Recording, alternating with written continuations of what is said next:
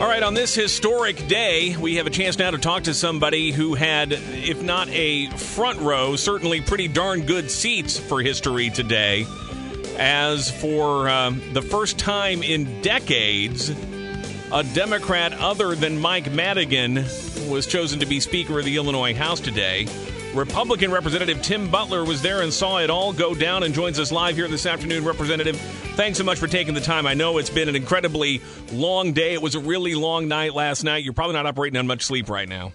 I'm operating on zero sleep since 4 o'clock yesterday morning. Holy cow. Yeah. Well, thank you. I would say I didn't have a front row because I'm kind of in the back row on the floor, but it was definitely cool. Always cool to, it's such an honor to be in the General Assembly and even in the BOS Center, which is kind of a fun get up when we have it in the BOS Center as well. So, but I was closer to the back, I guess. And they really they make it look great. It's very stately there, and you watch this whole process, the transition of power.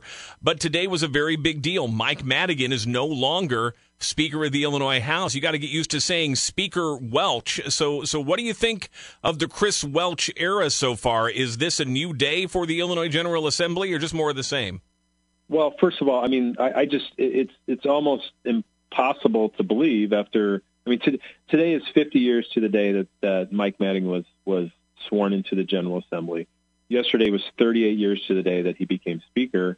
It's almost impossible for many, many Illinoisans to believe that Mike Madigan is no longer Speaker of the Illinois General Assembly, which, me, Jim, I think that's good. As far by the way, is he still a representative? I mean, is he just going to hang out and just be one of the guys like you now? Well, I think that's a great question. What is he going to do? And that plays into a lot of questions that we have as Republicans is how that's going to roll out. But I think to your other question about Chris Welch. Look, I've known Chris for a long time. I've had a good relationship with him. I think you can't deny the fact that this is a tremendously historic day, not only on the front of Mike Madigan leaving, but the fact that we have the first African-American Speaker of the House of Representatives in Illinois, the same chamber that Abraham Lincoln served in. And so, I think that's a tremendously historic day. And I think we have to appreciate that as not only members of the Illinois House of Representatives, but as Illinoisans. It's a good day for Illinois. That's a big deal. And, look, Chris, I have a good relationship with Chris. I think he's a good guy. I think there's a lot of questions that have come up in the last few days, but that's all stuff we're gonna sort out. But, I think you can't deny the fact this is a tremendously historic day in Illinois. Your party put out a press release today calling it a, quote, travesty, their words, that Chris Welch was chosen to succeed Mike Madigan.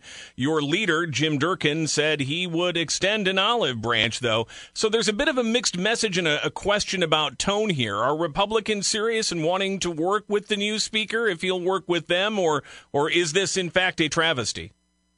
Well, I think there's always a lot of bluster on these speeches and these days, and the party has a role to play as a partisan operation. Speaker Welch got his jabs into Republicans as well when he gave a speech.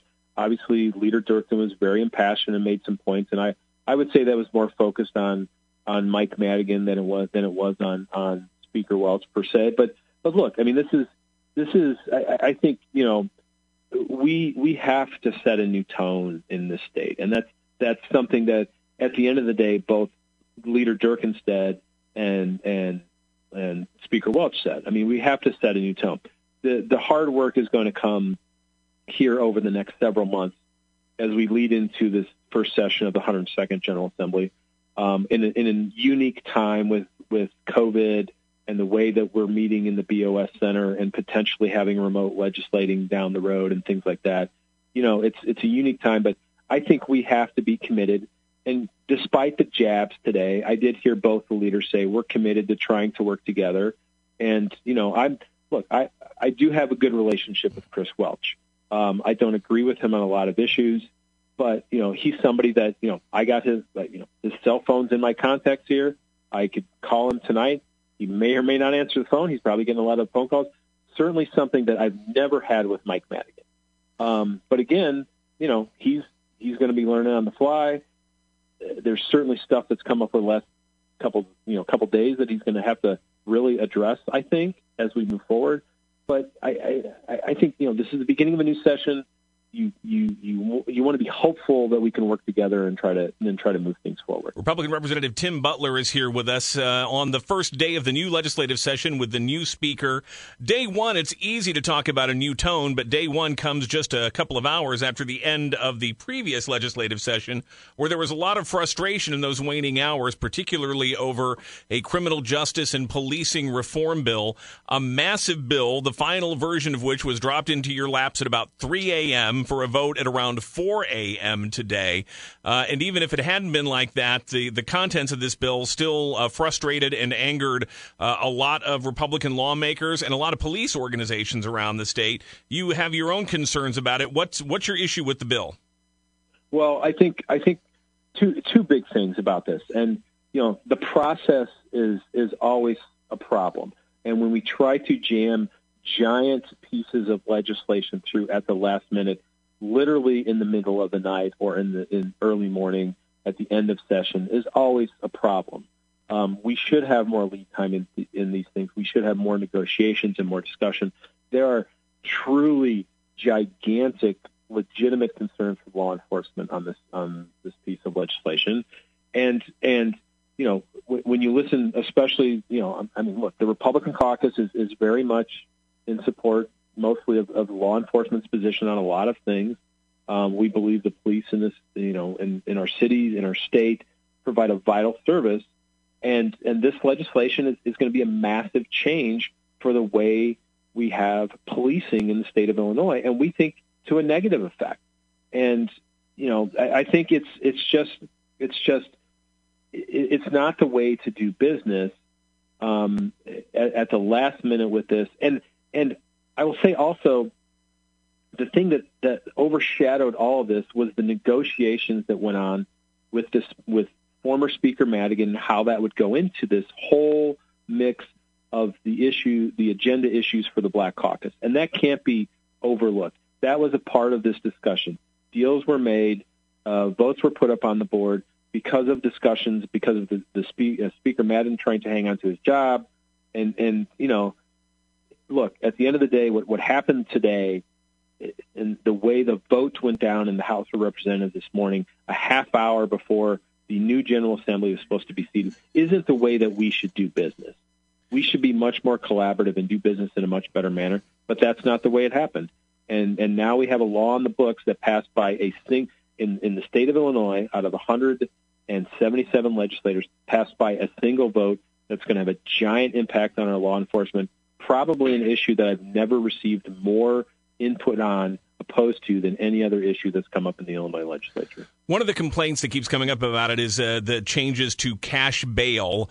This is something that Governor J.B. Pritzker has said repeatedly that he wanted to see changed, that people shouldn't be sitting in jail cells indefinitely just because they're poor, which, again, on its surface would seem to make some sense. What are your concerns about the changes to the cash bail system? Well, I mean, these are easy issues to talk about in the abstract, but when you get down to negotiating on them and figuring them out and seeing the problems that come out, they get much more difficult. Cash bail, it's easy to say, let's get rid of cash bail or let's keep cash bail. Let's get people out when they can't, But when you look at it in action and when you look at what's happened in other states, it works on some levels, but also there's mistakes that are made with people that are let out that shouldn't be let out, the people that commit crimes after they get let out because they're able to get out because they don't have to post bail, and that's a real problem. And again, this is the problem. I mean, I don't know how many amendments were on the legislation that passed today, but it was like 5, 6, 7 amendments that come down at the last minute, and that makes it very difficult to understand exactly what the legislation is. Cash bail is something. Look, This is certainly something we need to discuss, and I understand the problems with it, but that doesn't mean that people, that we shouldn't have some sort of cash bail system in the state of Illinois. I don't think that's the right path forward. I still think there was more avenues we could have gone down and negotiated. But again, look, I'm in the minority in the House of Representatives, and we got run over today. That's what happened. So the people in downstate Illinois, the House Republican caucus, 45 members today, we represent almost 5 million Illinoisans, and they got ran over today. That's what happened. One where your side didn't get run over was on the governor's proposal for decoupling Illinois tax law from the federal tax changes in the CARES Act last year. Those federal tax changes give some tax breaks to businesses, but the governor said it would cost the state as much as $1 billion in lost revenue, so he wanted to undo those changes in the state tax code. And you and your colleagues opposed that, and you prevailed. It didn't get enough votes to go forward, but the bad news, of course, is we've now got another $1 billion in our budget hole that we've got to figure out how to close. So what now? Well, I'll tell you what now.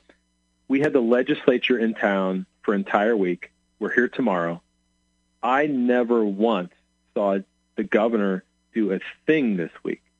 The legislature was in town. We got a nice mansion over there that has been redone. The governor didn't engage the legislature at all this week. Now think about this. We have not been in session May. Though we have been clamoring for meetings with the governor to try to move forward on things. The governor hasn't done a thing. Why? You've got everybody in town. The governor has a perfect opportunity to get people together. We know the budget is a huge problem, and the governor was AWOL. He was AWOL. I mean, Jim, you see his daily schedules. The media gets his daily schedules. Literally, there were days when the governor had nothing scheduled while the legislature was in session. That's dumb. That's just plain dumb. I don't understand it. As somebody who's been involved with government as long as I have, why the governor would not want to get involved with the legislature at a time that's vitally important. The decoupling issue was a flat-out tax increase on small mom-and-pop businesses in Illinois. That's what it was going to be. That's really what it was. And I understand, people might disagree with him. There was a flat-out tax increase. And again, this is another thing that came up late in the day, late in December. The governor's office never talked to it. I literally got a call this morning at 11:20 a.m. from the director of the Department of Revenue, 40 minutes before the legislature was scheduled to end, to talk about this issue. That's not the way to do business. It's just the governor needs to lead on this stuff, and he's not leading on it right now. But again, another $1 billion on top of the billions we're already in the red for this fiscal year. How are we getting out of that hole? Well, look, if the governor wanted this bill to go through, he could have found the votes to get it. Again, where was the governor this week? The governor is always invited to the floor of the legislature. I've seen Governor Pritzker. I've seen Governor Rauner since I've been in. I've seen every single governor basically since I've been alive working the floor of the legislative chambers. There's nothing stopping this governor. And if this bill was such a big deal for Governor Pritzker, he would have been welcome at the BOS Center. He would have been welcome on the floor of the Senate to make sure it got done. He didn't even come close to getting the votes in the House last night. And you can't blame that on Republicans, dude. Governor, sorry. He just can't. We're in the super minority. You couldn't even find enough Democrats to support exactly what you wanted to do. Have you called the governor dude, by the way? I'm just curious. I do think I just called him dude. So maybe that's JB dude. I don't know. We can. Representative, we're tight on time, and I got a couple more things I want to ask you real quickly. Number one, obviously a new session. You have expressed a hope to not be in the House for too much longer. Can you give us an update on that, and what are your priorities, whether you're in the House or you are Bill Brady's replacement in the Senate for this upcoming legislative session? Yeah, I gave the Senate some thought for a few days, and after Senator Brady announced that he was stepping down, and he was nice enough to call me in advance. I gave it a couple days over the holiday weekend, over New Year's weekend, and at the end of the day, I called Leader McConkey in the Senate, I called Leader Dirk in the House, I called the 4 county chairman in the 87th district, the area that I represent, and told them, look, I love the Senate was something certainly to think about, and I could see the reason why I wanted to go there. But at the end of the day, I love being in the House. It's really, I just got elected to it, and I'm looking forward to serving it again. It's the right fit for me. I enjoy it, so I've decided to stay in the House. I think, my priorities, look, and Jim, we've talked about this before. The pandemic has to be at the top of this, and having these discussions about the budget are a big part of this. Jim, I know you ask this every time. What's your budget cuts? What's your budget? part of the process has to be we need to collaborate and get together and figure this out, because this is a huge problem that we need to address.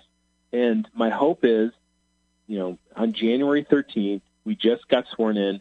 Let's start working on this. I think the governor and the 4 leaders need to start getting together tomorrow. This is vitally important as we move into the spring session, that we got to have a budget that works.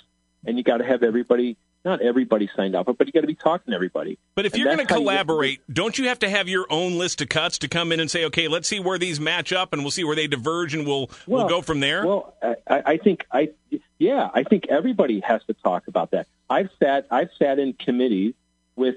Look, I'm on the Appropriations Public Safety Committee. My friend Kelly Cassidy is the chair of that committee. We've sat in those meetings and we've talked about cuts. I've sat there where governmental agencies, and this was under Governor Rauner, where agencies would come in and we would ask them to identify cuts, and they would say, we can't make cuts. I mean, agencies would come in and say, $120 million agency said they can't make cuts. That's not right. We can find it. But at the end of the day, it doesn't matter what Tim Butler's cuts are or J.B. Pritzker's cuts are. We got to be working together on this, because if we're not, we're not going to get there. And there's plenty of room to find this. And on top of that, you have a federal government with soon to be President Biden coming in, and we don't know what's coming down the pike on that. But there's a lot of speculation that there might be federal funding come down on that. So we need to plan on the state side. We got to see what happens with the Fed, and then hopefully we can get to a place at the end of May where we got a budget in place that works for Illinois, that's not out of bounds like it has been, in the last few years. Representative, I'm really out of time, but I have to ask you this. We played your comments yesterday, your impassioned remarks about what happened at the U.S. Capitol last week. I'm not going to ask you to relive all that, but given how strongly you felt about that, given what you said on these airwaves about that, what were your thoughts today about impeaching President Trump for a second time over his role in inciting that? Well, listen, I do not have a problem with any Republican that voted to impeach President Trump. Liz Cheney, Adam Kinzinger, I don't have a problem with that's what they want to do. Who knows what I'm not in Congress. I don't have to make that decision.